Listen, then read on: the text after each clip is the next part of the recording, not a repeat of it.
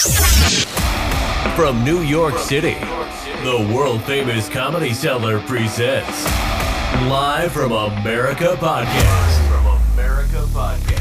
With Noam Dorman and Hatem Gabber. Live from America Podcast, where the top experts in the world and the best comics in the nation get together weekly to discuss today's issues.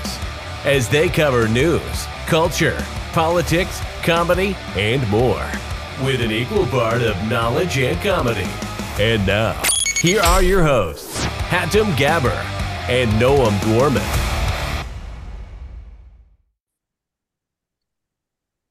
Hello and welcome to Live from America Podcast.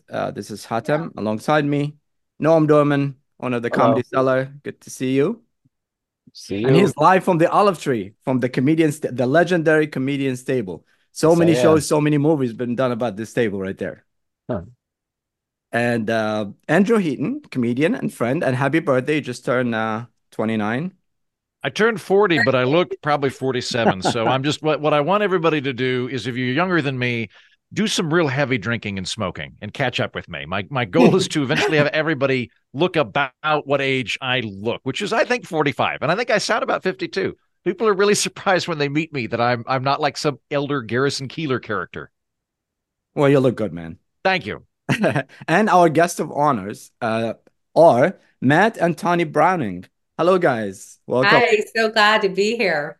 Thank you. So Matt is an internationally recognized authority on the inner workings of white supremacy groups. He was an undercover detective for more than 2 decades in Arizona, gaining intimate vantage point to the KKK, skinheads, Brad Boys, all the other white power groups. And he's here.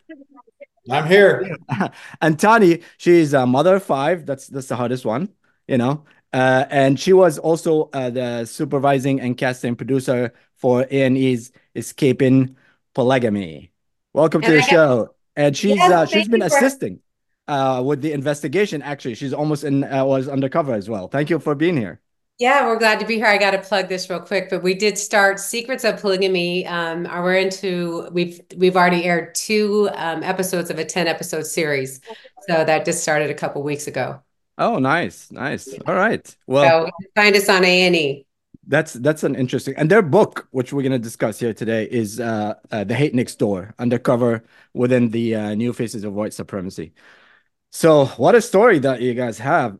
So, you were undercover for a long time. How did this whole thing started? How did you gain this access? I mean, you were embedded for a long time to these extremist group. We want to learn everything that we can about them and all that. But how did the whole thing started? One night, a skinhead tried to kill me. He stuck a gun in my stomach and in my chest, and he tried to shoot me. So we ended up fighting over the gun. And when somebody tries to kill you, it makes you want to understand what they're about and what they're thinking. And that started this whole long road that we call life. It became really personal. Yeah. So why would they want to kill you? I understand they want to kill me, but why? Yeah. Well, you know what? It was an authority thing. I wasn't undercover at the time. I was working gangs, and one of our motor officers tried to pull this guy over, and he ran, and I ran after him and caught him on the side of a house, and he pulled a gun, hit me in the chest, and we ended up fighting. And that's what happened. It was an authority thing. You know, a lot of white supremacists, they don't like the government anyways. And so it was one of those things. And, you know, luckily for me, he went to jail. I went home, and it started this road that I'm on. You know, but you got to let him know. What was it? 3 weeks later, he shot a cop. Yeah, 2 weeks later, he shot a cop in the back. So he had some type of wish. He wanted to shoot a cop. So, you know, that's how it started. So you decided, I'm gonna go undercover and I'm gonna expose this world and understand it and all that, right? Yeah, I decided after that happened that something needed to be done. I started doing my research on different groups who was in my jurisdiction in Arizona. And, you know, a lot of it was going underground. Nobody was doing anything with it because for whatever reason, they're concentrating on Hispanic and Black gangs. And so I started looking at the white boys, and next thing you know, I'm sitting at a Denny's having a meeting with the Arizona president of the National Alliance. So they have ranks and stuff like that? Oh, yeah. I mean, it depends on the group. When I was with the Klan, they wanted me to be the Nighthawk. And so that was the head of security. The nations, they call people their captains, lieutenants. They Sergeant have Barnes. sergeant at arms, they have the vice president on down. Oh, interesting. So before you start being like and then I'll let anybody else ask questions because it's a very interesting story. When you made the decision, I'm gonna go undercover. Tanya, what was your reaction? Because you also gonna go undercover, right? Well, I mean, really, I wanted to be a country singer. I mean, I love Disneyland and I love Are you a flowers. musician? Yeah, I love flowers and unicorns and all of the fun stuff. So to me, he was kind of our protector. I was never okay. I never really, it didn't hit me what he was about to do and what was, the trajectory our life was about to take. I just knew he was good at his job and he saw evil somewhere, and that's what he was there to do, as far as I was concerned, was to fight evil. And I wanted to support him any way I could do that. I didn't have any idea what that really meant at the time. Hmm. Wow. I've got a question. Right now I work in political media, and there's a tendency to use the term white supremacist very broadly, and to assume that dog whistling is intended specifically for Nazis or something like that.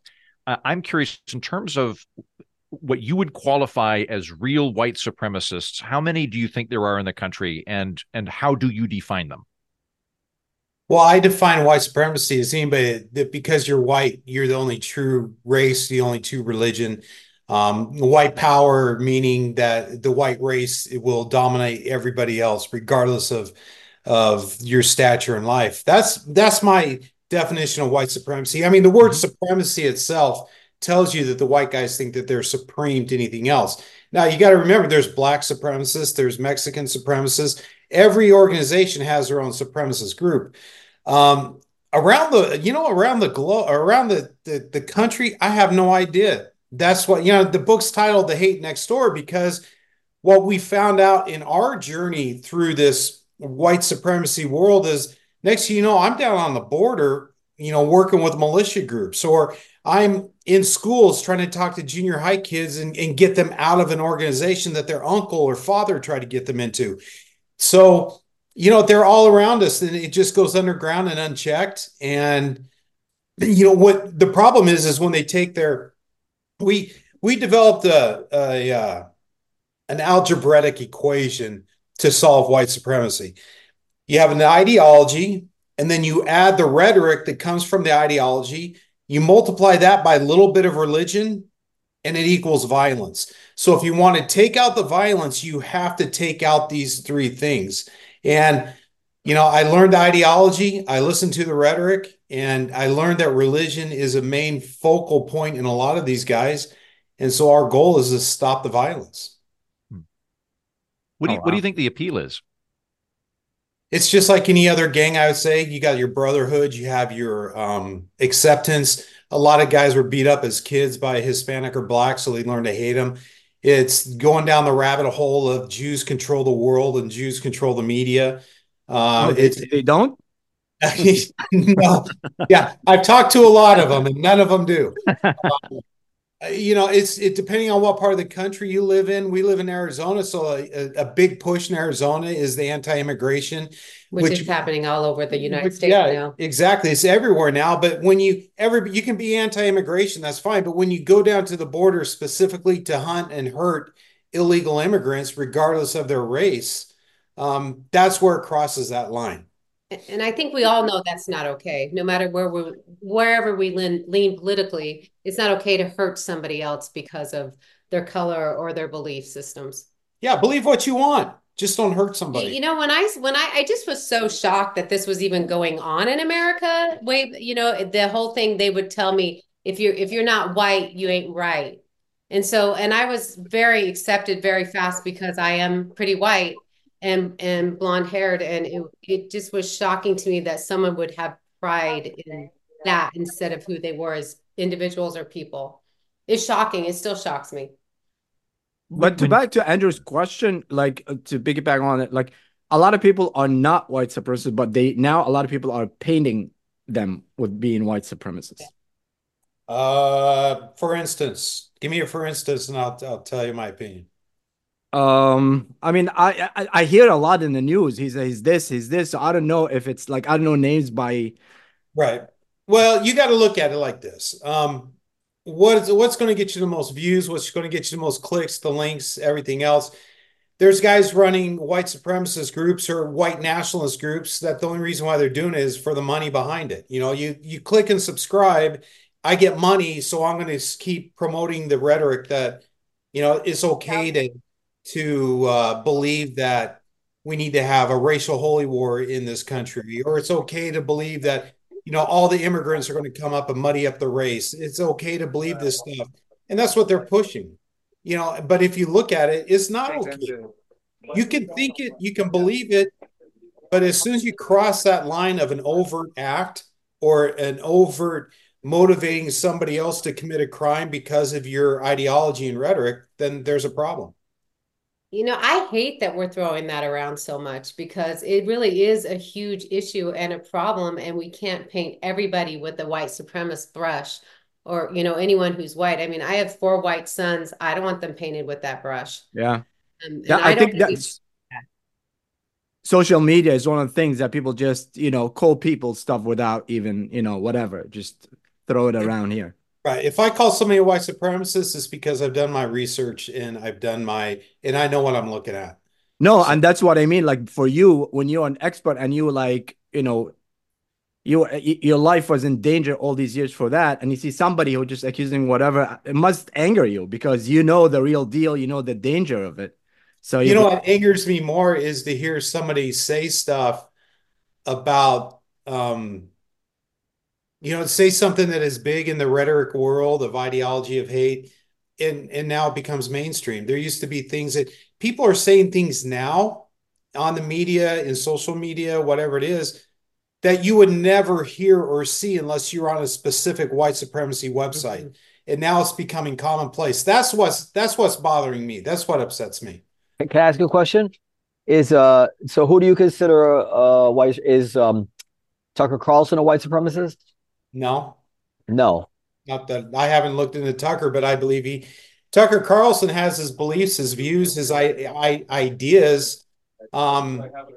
He might, I haven't really looked into him. I don't. It's a great question. I don't. I've spent my time looking at the guys that have the swastika tattoos that are out there actively beating and killing and harming people. I think a lot of the media is just saying a lot of things because they want the viewership. I Well, gotta wonder how much do they really believe this, or are they looking for votes, or like Matt said, viewership? How much do they really buy into? The problem is whether or not they buy into it. There's a whole base of people that do, which is making this all mainstream. I'm not trying to say he isn't a white supremacist, but he did make that remark about that's not how white people fight, and he has been caught out there saying Right. certain things which white supremacists would probably nod their head to. I agree. I agree. And I think a lot of that. I mean, come on, let's call it for what it is. We have a political leader saying that the illegal immigration is going to muddy up the bloodline. That's straight up white supremacist. That's straight rhetoric. up white supremacist rhetoric. Adolf Hitler said that. So you think Trump is a white supremacist? I think Trump. No, I think Trump wants the votes. I think Trump is trying to win an election. He's going to say and do whatever he has to do to get that extreme vote. He's already from his last election, he already brought in the far right extreme and he lost.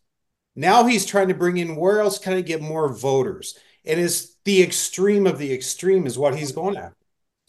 And I always think Trump is from New York. He knows what's going on, but like you said, he's trying to get the votes. He's not he sees what sells and go for it. I think that's what I think Trump's doing. I mean, does he have nationalist views and philosophies? I'd have to sit down with him and hear what he has to say. But again, I don't want to label somebody that I haven't looked into. Yeah, I can just listen to their rhetoric. But what they're saying is frightening. Yeah. So I don't know about this. Trump said immigration is going to muddy up the bloodline. Mm-hmm. I never heard this. Trump said, you better get the right quote. Here, I'll read it to you. It's right here.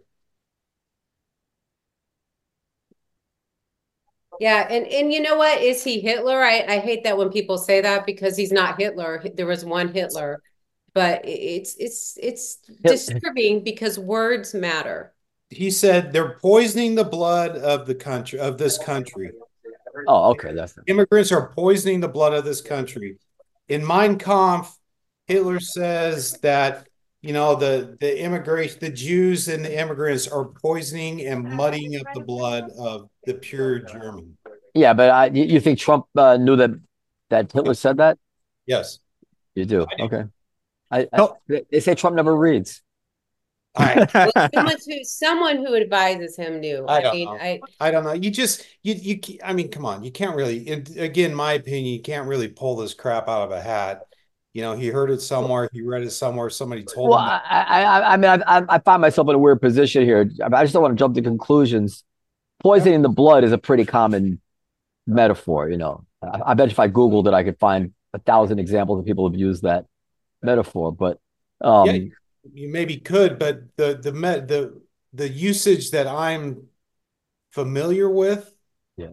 is from Mein Kampf. And I never read Mein Kampf. I never even knew it came from Hitler, but I can tell you how there's been at least when I first started learning about white supremacy at all, that's what the guys would tell me is muddying up the race, muddying up the blood, that kind of thing. That's just straight from their playbook. What is the overlap between capital W, capital S, white supremacists, bigots who are violent, who also know like Hitlerian rhetoric?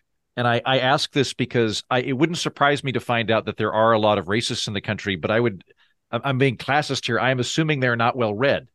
And so I'm curious as to what that Venn diagram looks like.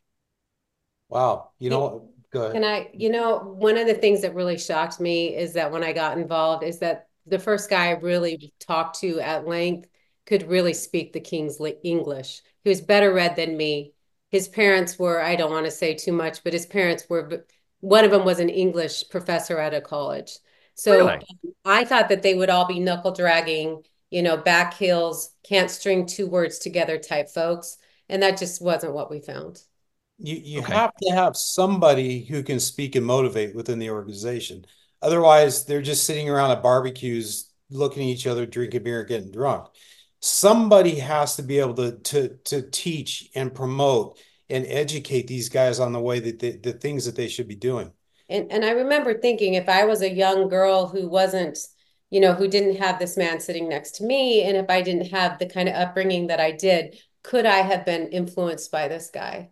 And the answer, it kind of threw me into a whole different space. That's a good question. What's the answer? Well, I would talk to some girls that were in, I'm like, why are you in this? I talked to them and they told me about, I didn't know that so-and-so was into this until his shirt came off and he had the big swazi on his back. They didn't even know. They already sucked in. They were already, getting, anyway, they were already involved with each other before she even knew what his political beliefs really were. Right. But at the same time, Tawny grew up in a neighborhood that was Hispanic, inclusive of all different types of races. And Tawny probably, in my estimation, I've known her quite some time and we've had some in-depth conversations. I shouldn't have a racist bone in her body. She wants to promote love. She wants to promote kindness. She wants to promote the things in life that bring happiness and joy. When you're dealing with hate or when you're dealing with Nazis, these are the people that promote violence, promote, we need to get rid of a certain religion or a certain race or ethnicity. There's no love and happiness there. So no, Tawny wouldn't be able to do that stuff. But I feel like the radicalization of people, like some people were like, okay, they're already, racist and have hate and stuff. And some people are just being convinced, like they can be great people. I know a lot of good people that could be like convinced of stuff like that. I think it's a mindset as well. But I always have this question about being undercover, because to be deep undercover, like they say legally that you can no crime could be committed when you're there. No crime committed in your presence. Yeah, but yet you want to be embedded deeply. How does that work? That, you know what? My undercover career was about gathering intelligence to stop things from happening. And then if something were to happen, then I would be able to give the intelligence to people to investigate it and put the people in jail that were, that were committed the crime. One of the hardest things I have to deal with is there's a couple murders that happen within the groups that I was a part of that I wasn't there that night to stop the incident from happening. I wasn't persuasive enough to tell a guy that, no, you really need to talk to me about this or you will be dead. And, those are the things I never had a crime committed in my presence because I stopped them before they got to that point. And I really wish if I could go back in time, there would be a couple more people living today that, maybe I could have helped out. How That's would what you? nightmares are kind of made of, and that really does weigh on him at those times when he couldn't. And I have to remind him, but this is what you did. So I when feel we like The Departed is a great movie for undercover, kind of, right? What do you think? Our story? The Departed, like being undercover. Oh my gosh. The Departed is the best. Yeah, I That feel like being undercover is like, he was just going crazy and it's like he's trying to do both worlds and like he feels guilty and See that's the thing about undercover work. That showed a great perception of what undercover work's like because you're sitting there, I'm hanging out with a bunch of haters, being indoctrinated in hate, and then I have to leave that undercover gig and go do a different undercover gig against the people that were talking that I'm supposed to hate. And so it's a big mind screw. But that's why I'm lucky I had Tani. I'd come home and Tani would say, hey, whoa, turn this music off, relax, look around. Here's the kids, here's a dog. Let's have a conversation and get this out because what you're dealing with isn't life. It's an extreme. Not everybody is a hater. Not everybody is a white supremacist.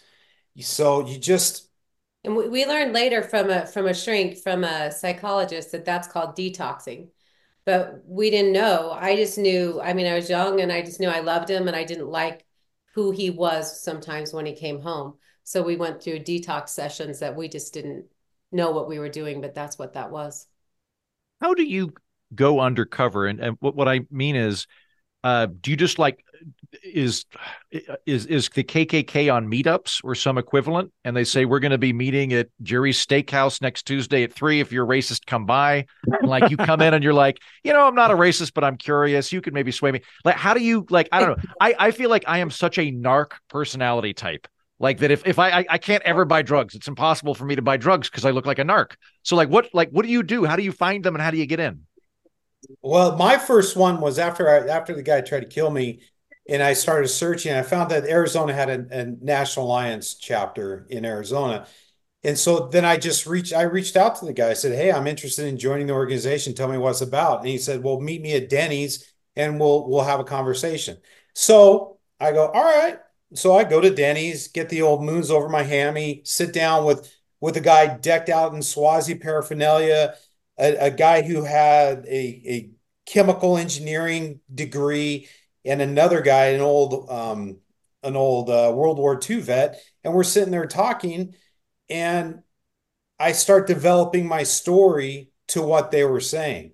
And so I would listen to them, ask them a question, and then I say, okay, you guys hate Mexicans. So my deal is going to be I hated Mexicans, and that's how I got in their good graces.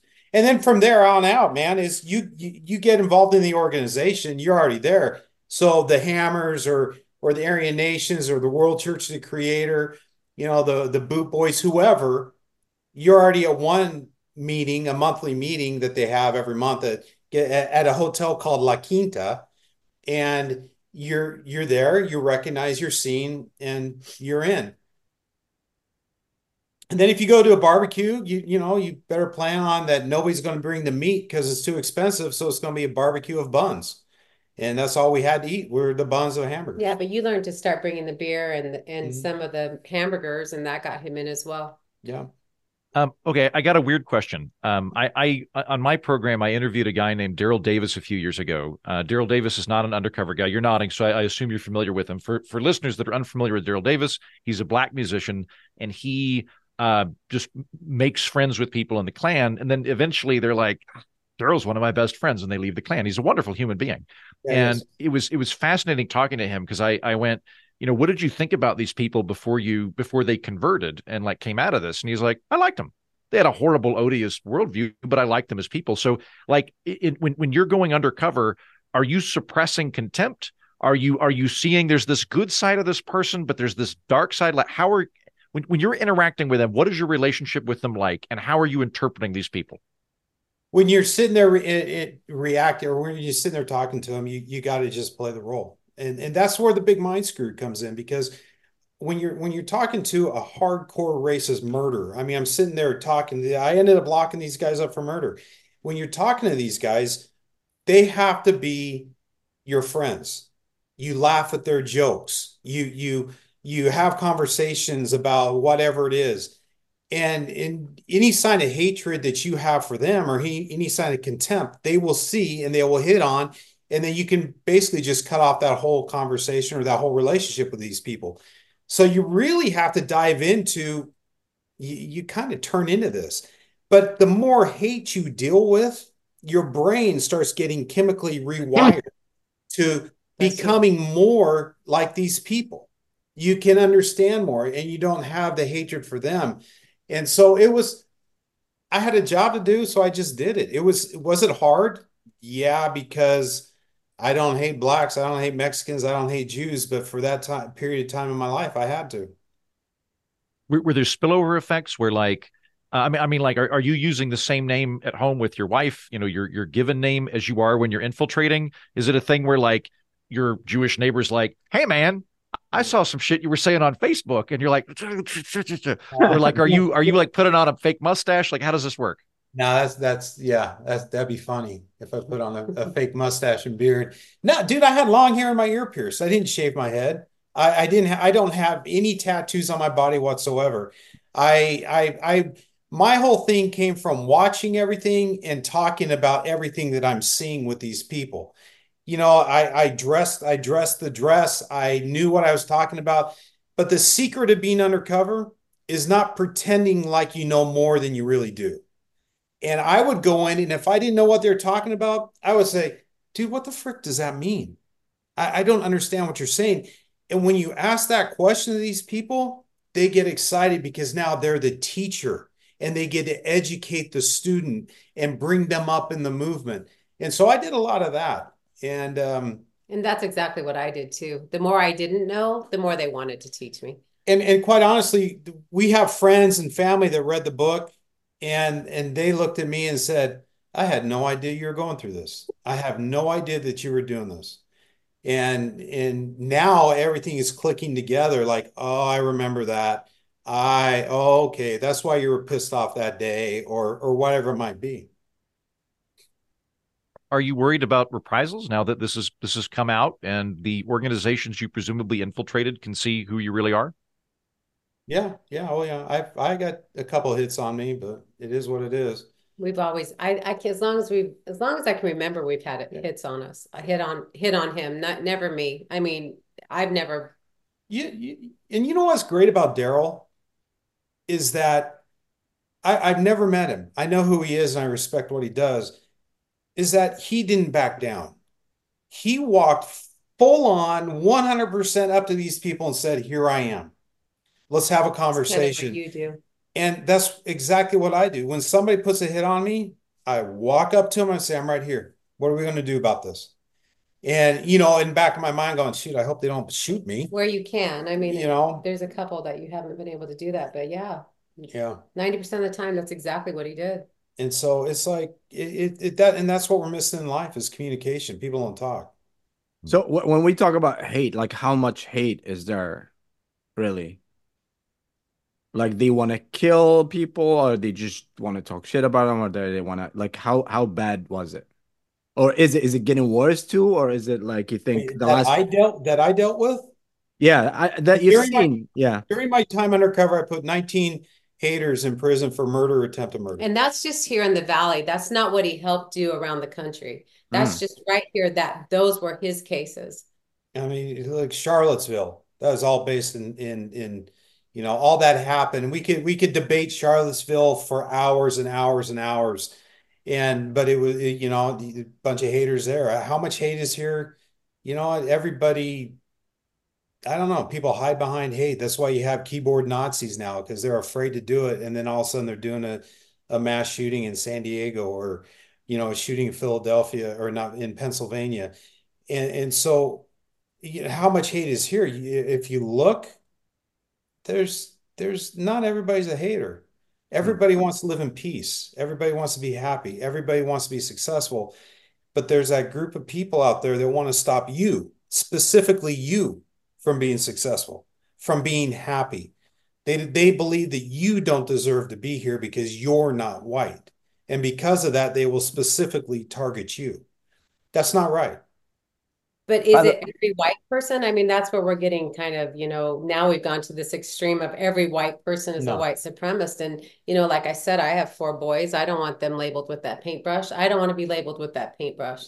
So it's like, no, not everybody is a white supremacist, but it is out there. And we do need to keep it from creeping into our society the way that it has, any more than it has. It's got to stop. Do you think that Noam, I saw you raise your hand. Were you about to Oh, ask I just something? wanted to say that I Googled poison in the blood. It's not a common phrase. For some reason, I thought it was, or I'm not Googling right, but it's not. I'm glad that you did, because I was Yeah. like, I had never heard that until those guys started telling me, a white girl like you're the most precious thing that our world has. And if you slept with a black guy, then, you would just be throwing mud on a painting, just things like that. Yeah. So when Trump said that, it was like, what? Don't say that. Bloodstream into the bloodstream metaphor is common, but poison in the blood is not common like I thought it would be. Anyway, go ahead. Yeah, it's like they would tell me your ancestors for years and years and years have made this beautiful painting, and now you're going to sleep with a black guy and have a black baby, and you're just going to muddy the whole thing up. You're going to poison it. We had a murder in Phoenix where a white girl was walking with a black guy. These two skinheads drive by, they see it, they go home, they get a shotgun, they come back, drive past them again, and they shoot the white girl.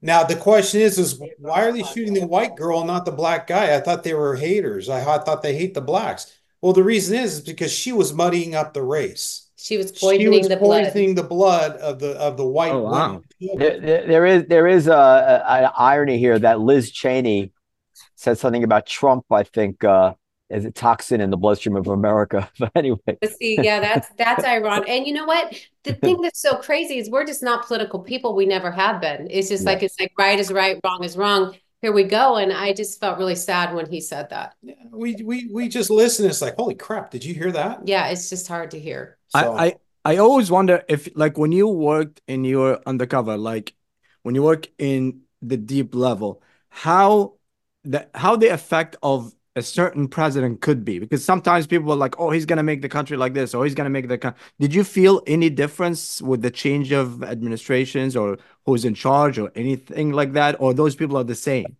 Sure. Like when Obama became president, everybody thought the world was going to end because, oh my gosh, we have a black president. Oh, they didn't vote for him? Yeah. So in the white power world, the white nationalist world, whatever we want to call it, the hate world, everybody was against it. Everybody was, they're building compounds. They're going to come get us now. They're going to do whatever it is they're going to do. And then when Trump became president, if you notice, when Trump became president, a lot of the extreme right came out of, for lack of a better word, the extreme right came out of the wilderness into common ground. And they were more proud to throw their flags. They were more proud to put up the signs. They were proud to wear the T-shirts and things like that. And now, because of what's going on in politics, now it's just everything has to keep going to the extreme. Well, this extreme, we got it. We need to get the next extreme. So and these guys are looking for a leader. Anybody can stand up and be a leader. They're going to surround themselves with. And once that happens, once a true leader for the extremist far right happens, then I think we're going to see a lot of changes, a lot of problems. In terms of to go back to the amount of people that are haters, that are bigots, me being a not racist who's also pretty low testosterone, I'm just not exposed to any of these people on a regular basis. It's just not a part of my world. Whoa, Andrew, you're low testosterone? Yeah. You can't pick up on that, no? I can barely swing a hammer. You've been tested? Yeah. I mean, I'm functional, but I'm not very, I'm not conflict averse, right? I am conflict averse. No, but I'm curious though. Like a few years ago, when I let's say before everybody went nuts, 5-10 years ago, whatever it was, I would have said that racism was on a pretty steep decline and had been. And now it's hard for me to tell, is that the kind of active violent bigotry, is that increasing, or is it this just that social media allows such people to be vocal in a way that we were previously unaware of? Or is it that they can all connect with each other and they're increasing? So is it a question of the public becoming more aware of what's going on, or the phenomenon itself increasing?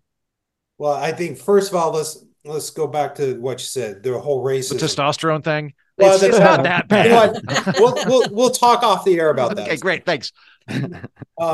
When it goes, we're not just talking racism. The white supremacist world does not just hate people because of the color of their skin.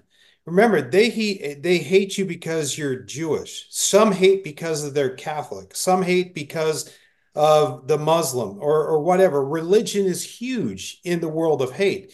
They hate people because they came up from Mexico. Yeah, so they hate you because you have low testosterone and you're not man enough to to be a good, part of the male white race. I mean, and subjective to whatever they think that is. Which would be a Proud Boy, because Proud Boys are extremely chauvinistic and they go out and they fight. They want to fight, but if you got low T, man, there's nothing you can do to help us out. Yeah, there's a problem. There's a deficit in the bloodstream of Andrew Heaton.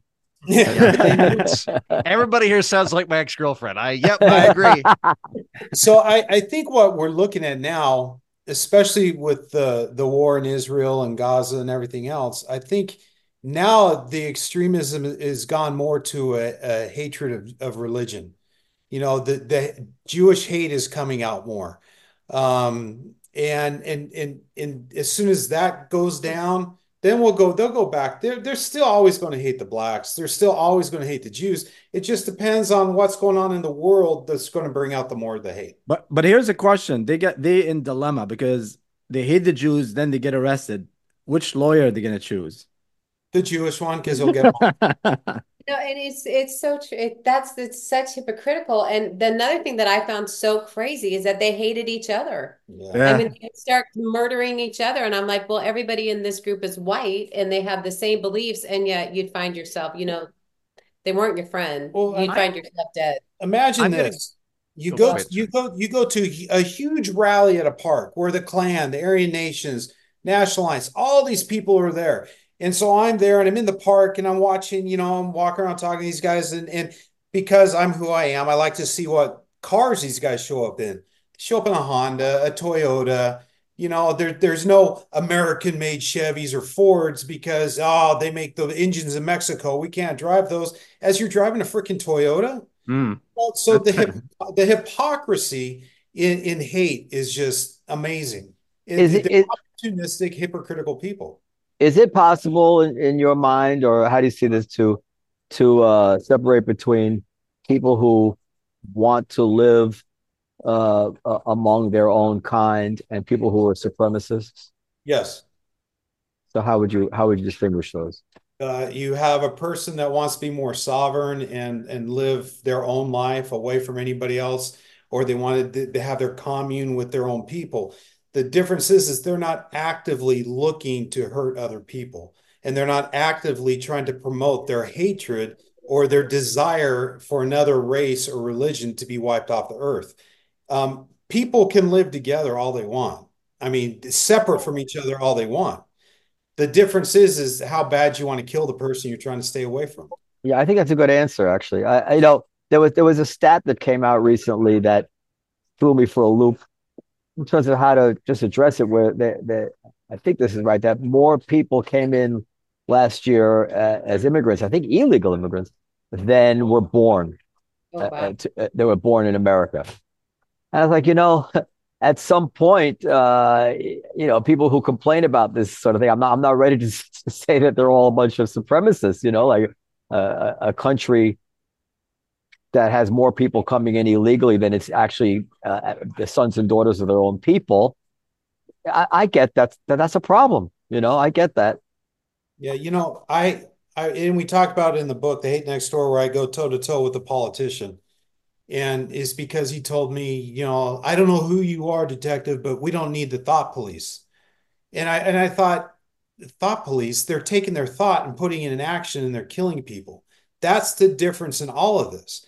If Tani wants to kill me and she says, man, I want to kill you, is that a chargeable offense? No, it's not. If Tani goes out and gives a hitman $5,000 to kill me, that's an overt act and she can be arrested for that. That's the same thing we're talking about here. There has to be some type of the crossover is violence. The crossover is the rhetoric and the ideology that equates to the violence. If you want to go live your life, go live it. Go have more power to you. Don't hurt kids and don't go and promote violence. Uh, I my guess is that you've already indicated this is hypocritical. This kind of worldview is hypocritical, and I'm guessing not very logically consistent. So my guess is the answer to the following question is no. But I'm curious: is there a actual political agenda outside of race that people glom onto here? Like, are they really fired up about tariffs or about I don't know, like top marginal tax rates, or is that just immaterial compared to let's invoke a race war? Nah, they're all about let's build a freaking wall. Let's build the wall, build the wall. Let's keep those dirty Mexicans out. All they're letting in is rapists and murderers. We need to keep those out. The It's an terrorists are invasion. It's coming. an invasion. Yeah, I mean, we've heard this long before it was politically mainstream. yeah, well, I sat on the border in Arizona with a bunch of militia guys trying to protect the border, keeping the. I had one, and again, this is not my views and philosophies. This is what I was told. One guy said we need to keep these guacamoles out of our country, and it's just that type of stuff that these guys. That's all they care about. And They don't care what. So the tax rate in this state is this, but they don't talk about that. They talk about hatred. Is the hunting parties are true? Yes, oh yeah. Wow. 100%. That's what just sickened me. And when I So this started, is not just movies and extremists. oh No, no. what you know what? I haven't seen the truth in movies about what's really going on. I, I, Gotcha. there's two types of hunting trips. The skins do the hunting trip where they get in the car, they drive through neighborhoods looking for minorities, then they'll jump out of the car and then they'll just beat the living crap near death or actually kill people, get back in their car, drive away and look for another one. That's a hunting trip. Then there's a hunting trips where they go down to the border and they sit up on the side of the mountains. And you haven't, if you haven't been to the Arizona border, it is wide open. There's a two strand fence that is all there is. So they sit up there and they wait for them to come across, and from across one gully to another, they shoot odd six, 223s, AKs, and they kill these guys. Documented. Wow. And how is the relationship between the different extremist groups like the Proud Boys, KKK? Is like, are they like competing to who's the most hated person, or is there, or they like work together in a way? Like, what's the difference between like, oh, I'll join that? It's like colleges, like, I'll join this. No, I'll join that. Like, what's the difference? But I found that so crazy is because like on Tuesday they were best friends, and by Saturday, if you weren't keeping up on it, they were infighting. So I mean, it maybe wasn't quite that quick, but I used to say the white supremacist world changes every 15 minutes. With If you don't stay up on it, you don't, it's like your best soap opera. There's definitely a pecking order between groups that you join. Like the National Alliance was the best organization to join. Then you go down from there, then it'd be like Volksfront and Vinland and Best in terms of Hammer. what?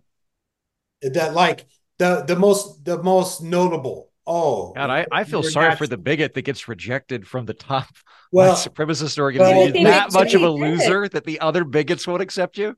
yeah, Timothy McVeigh got kicked out of the National Alliance because he was too violent. His tendencies were too violent. So you got the alliance, and you go down at the bottom of the rung is the Klan. The Klan within the white supremacy movement is a joke. They're a bunch of idiot backwoods idiots. And You to know, join one of these groups, how do you like? What do you have to prove? What do you have to do? Is there a test that there's a, what do you do to be accepted? well, to become a member of some of the organizations, there one of them you had to do a book report on your lineage. So you had to research who you are, where you came from, and prove that you were white. After you did that, you get your white shoelaces or your white laces that prove white power. Then if you want to earn your reds, you have to go drive around again, a hunting trip, and they point out a minority that you have to go assault and beat down to draw blood, and then they give you your red laces to put in your boots. And then from there, once you become a laced up member, then you can move on to whatever, you could be the notable beer guy. Okay, well, John's going to bring the beer, or the leadership is always the guy who's the most eloquent in his speech, maybe, or the most violent that they respect or they're scared of. So, in your local crews, it's just a bunch of dudes that hate everybody and they'll beat people down. In your national crews is all, yeah, you have to be assigned leadership roles And probates and and probates. Hatem, I have to go. I'm sorry. But I just want to say that stat I said about the immigrants and the births, I'm not sure it's 100% correct. I'm always paranoid. I'm not sure if it was illegal immigration or just immigration. And I'm always paranoid about poisoning the bloodstream of America with disinformation. So, just take that. There was something like that. I saw it in the news, but I may we'll not have have to look gotten it it up. exactly right. Whatever it is, it's a huge number. But you know how I don't want to ever have to correct myself. So I'm sorry about that. I'm sorry. Forgive me. I have to go. Something came up. It's nice I meeting know. you. Good to see you. Bye, Happy New bye, Year. bye, bye. Take care. Uh, So for social media like Twitter or X now, or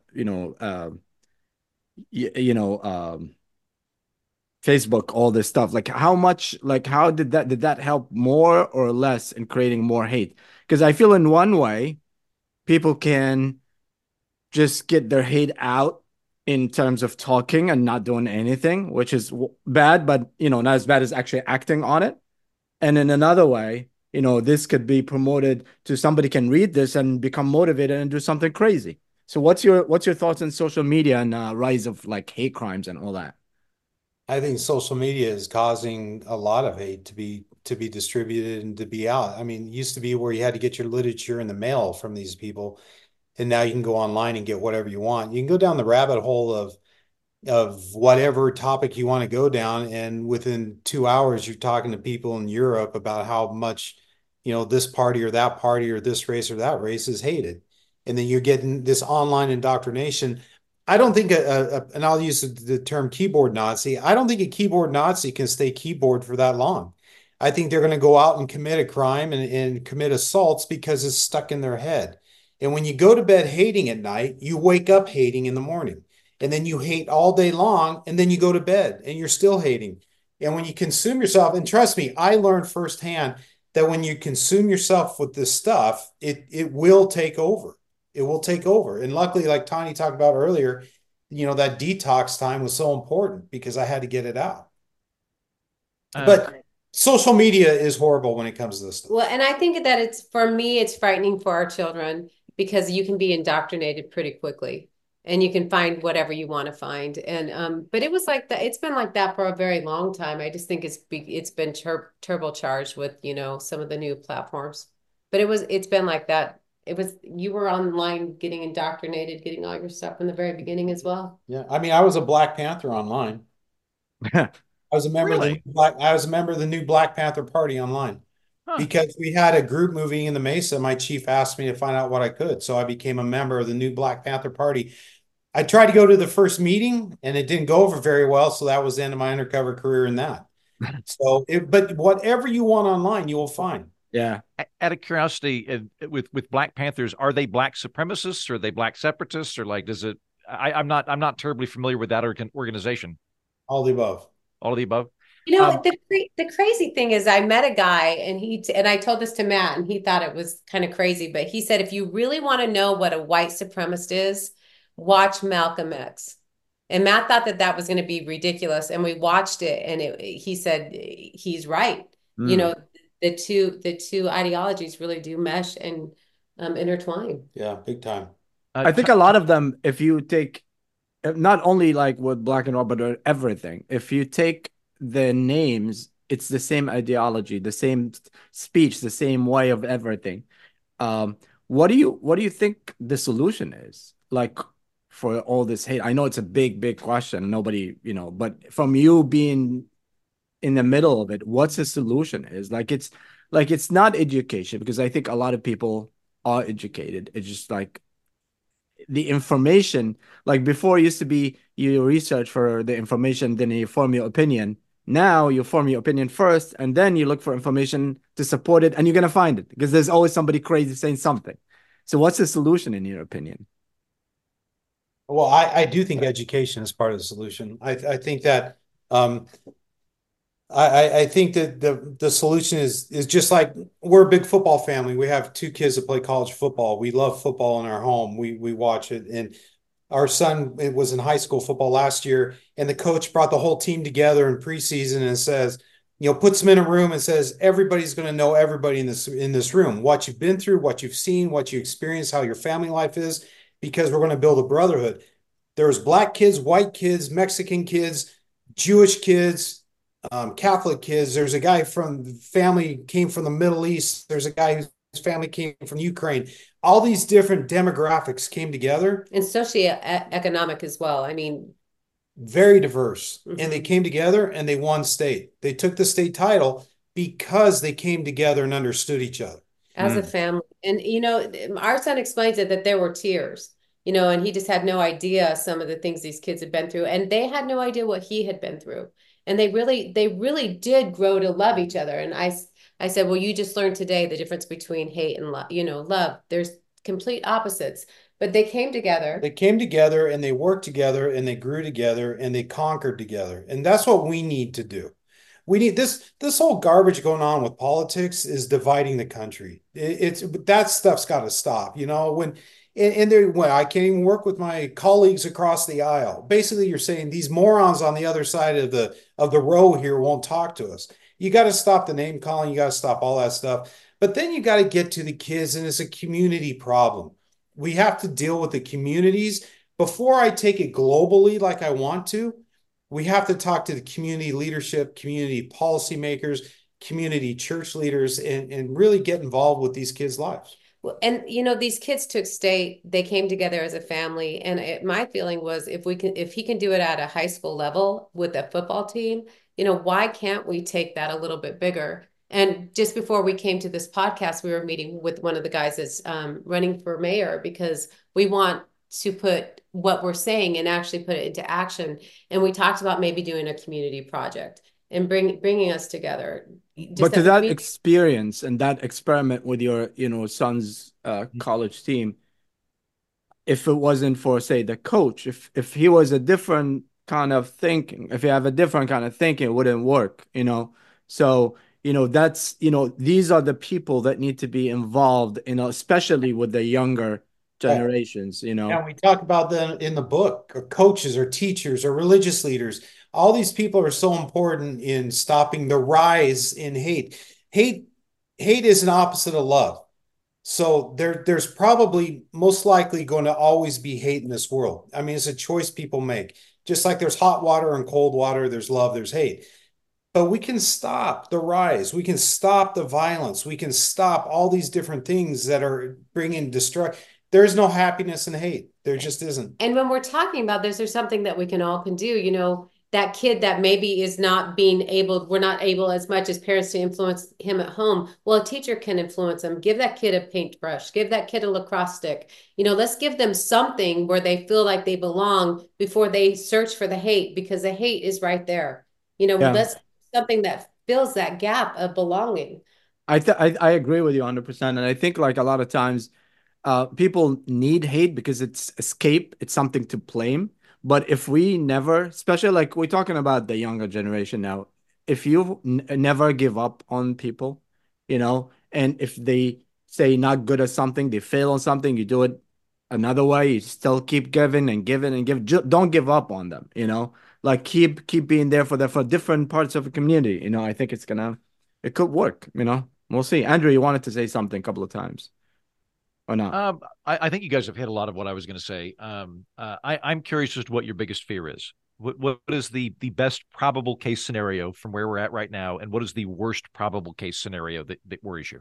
Well, for me, it's like love is the answer, and it's so simplistic and it makes everyone mad. But if someone cares about you and you don't give up, like you said, it really can make all the difference.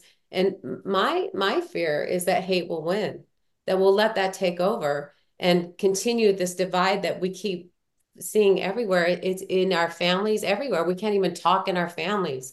This is silly. Let's Yeah. not let hate win. We all can make a difference, even in the smallest of ways. Yeah. My biggest fear is that mass shootings based upon race and religion will keep going on, and that we'll have a leader that it promotes it in his or her own way. Best case scenario is that mass shootings don't continue and people don't get to be hurt, but we can have conversations that I can go up and talk to, knock on the door of a synagogue and have a conversation. Yeah. That's my best case scenario. And I think that's what should happen. And And not believe what my uncles say, tell me about the Jews. Yeah. And I know we can all be proactive in our own way. There really is. If you look inside, there's something that you're uniquely capable of doing. You guys are doing it right now by Yeah. talking to us. Yeah, that's what we tried to do the whole time. But the sad part is like when I first saw, the book, you know, and this is sad, is like the title in this world now could be anywhere. And that's why we need more of and I respect it when like I rather talk to you that like rather than talk to politicians, because politicians, they fear about every word, they fear about everything. They want to win election. You were there in the middle of it all. You saw it. I think you have more experience than a lot of people. So, and I think like people should be listening and reading stuff like that. I have a final question is, I know a lot of people, maybe two questions, one about PTSD, and the other one is, I know a lot of people that either were involved in undercover, operations or, missions like that, and their family wasn't as tight, like it destroyed their family pretty much. So how did you guys manage? I know one of the things that you did is writing this book together, but how did you manage throughout this whole time to continue having this relationship and manage to survive it?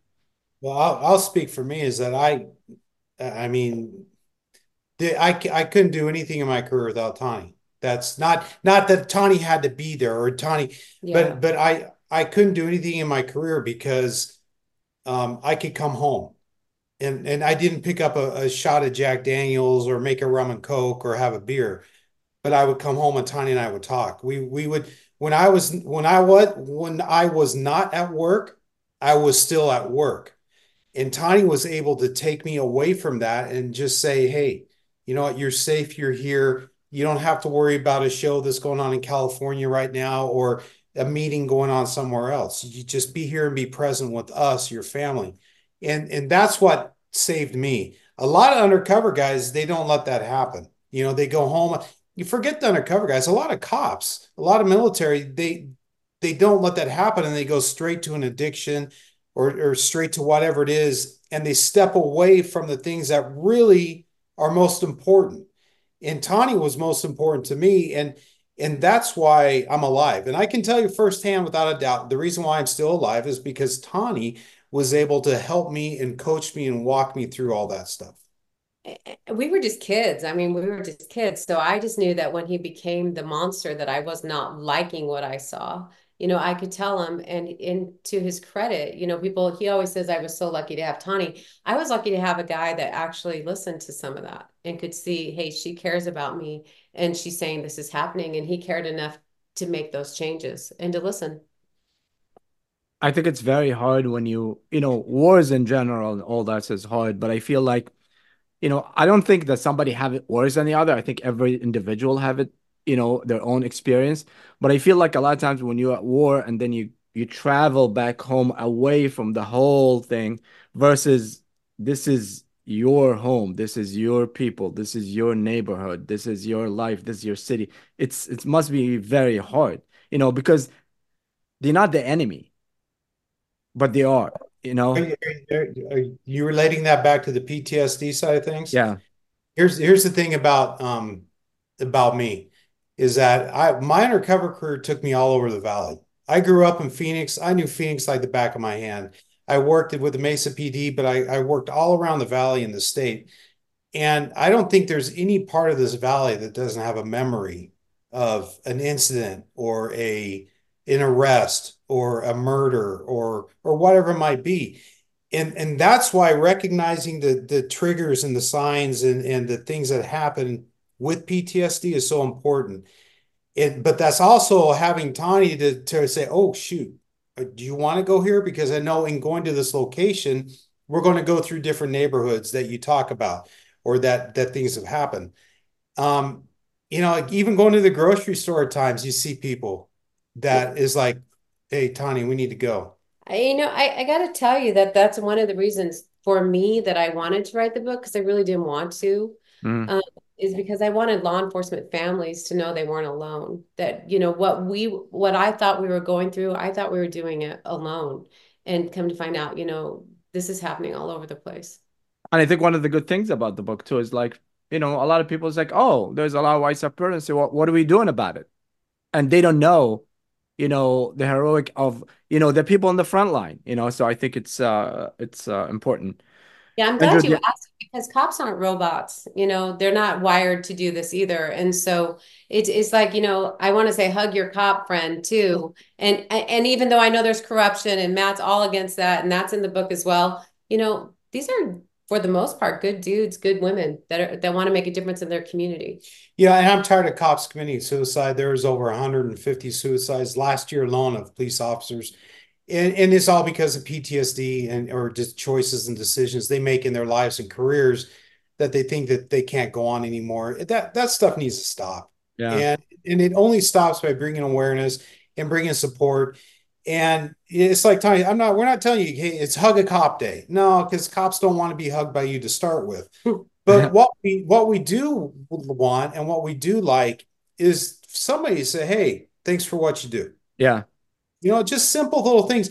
If I pull you over because you're speeding, don't flip me off and tell me to go to hell for pulling you over. It's your yeah. fault that I pulled you over. I got a nice story real quick. It wasn't a cop; it was a forest ranger. I love camping in national forests, and I was in Mount Tamalpais up in Northern California, gorgeous. And I was driving around in these redwoods, and it was getting dark, and I was like, I know I'm not supposed to sleep here. You're not supposed to sleep in this particular park, but I'm not used to. I'm from Oklahoma. It's dead flat. I don't know how to navigate hills. I'm just going to sleep here. I'll get up early. I'll leave the following day. No one will know. And I don't rise early. Like I woke up at like 7 and a park ranger got there by like 7:30 and was like, did you sleep here? And I was like, nope, nope, nope, nope. And then they came over, put their hand on the hood and were like, cold as a brick. You're lying. And I was like, oh, I'm really sorry. And she was like really nice. She was like, all right, here's what's going to happen. I'm going to call your name in. And if you do this again, you're going to get in trouble. You have a warning right now. You're okay. There's no legal trouble, but this is for your own protection. Here's why you shouldn't do this. Went through the whole thing, and I ended up driving to the park ranger headquarters later to be like, hey, I got in trouble with this lady. She did a great job. Like, I'm really impressed with the forest rangers. I think my tax dollars are going to work. And like, that's the exact kind of person that I want dealing with a person like me. And they thought I was like making fun of her. And I was like, no, no, no.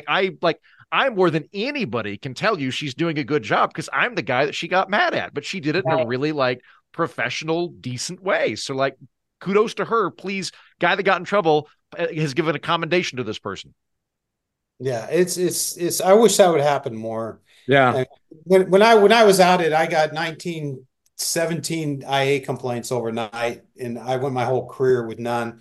But it was all because I exposed these guys. And so, don't blame me for your stupidity. Yeah, I think there's bad apples obviously in everywhere, but did you have like after the undercover, because I know Tanya was there, but did you have help? Did they assign a therapist or anything to you afterwards, or no? Because I think that's an important part that for undercover people that they should just they give you the assignment, they should follow up, make sure your mental health. Because what if you don't have Tony? What if you don't have a family? What do you do? Then you become an alcoholic or a Yeah. drug. Or you find your own therapy, hopefully you're smart enough to take charge of your own mental health. That just, But But I think that's on them as well. They're supposed to support, and take care of your But mental here's the problem: admitting that you have a mental condition or having, nightmares or triggers or struggling is admitting that you have a fault, admitting that you have a problem. And that's the problem with law enforcement is you go into law enforcement and you have to be bigger, better, stronger than the guy you're going up against. And so a lot of cops won't even accept the fact that, you know what, you might have PTSD, dude, or you Yeah. might have a problem here. And that was my problem, is that I didn't want to admit the fact that I had a problem. And that's luckily, gratefully, Tani was able to say, dude, you have a problem and we're going to get you help, because the city wasn't going to help you. And I was so worried about losing my job. And Tani said, no, you're done and we're going to get you help. Well, we can talk for hours. I think this is, very, very interesting. And thank you for everything that you did. But if you want to hear more, you should get the book, The Hate Next Door right here. And if you want to share anything that you guys want to promote or anything, or people want to, if you want people to follow you online or social media, can go ahead. Yeah, you can find us at Matt and Tawny at it's MATTAWNI.com. You can find us there. And my show, we have our show. Matt's doing a lot of the investigating secrets of polygamy Monday nights on A&E. Check There it you out. go. And I guess I just want to say love each other. Just keep loving each other. I mean, that really is the answer. And that show is very interesting. I think we might do another episode just about the show too, because I think Oh, that's yes, you should. And Matt's been working a lot with trying to find, missing children. Some of the things that yeah, it's been crazy what we've come up against. So yeah, that's crazy. Andrew, what you got going on? You can always find me on the Political Orphanage. That is the podcast that I host. For people that particularly enjoyed this conversation, if you go to mightyheaton.com/best of, it has the top 10 all-time episodes of the program on there, one of which is with Daryl Davis that we were discussing earlier. So that would, I think, be a good corollary to this episode of talking to the black jazz musician who befriends KKK members and de-radicalizes them. And you can find that at mightyheaton.com/best of. Definitely, yeah. And Comedy Cellar, if you're in New York, come and visit us at the Comedy Cellar, best shows. And you can email us at liveamerica@Comedy Cellar. Guys, thank you so much. That was awesome. Thank you for everything they've done. And when you come to New York, come and visit, please. I'll come and see you. would love that.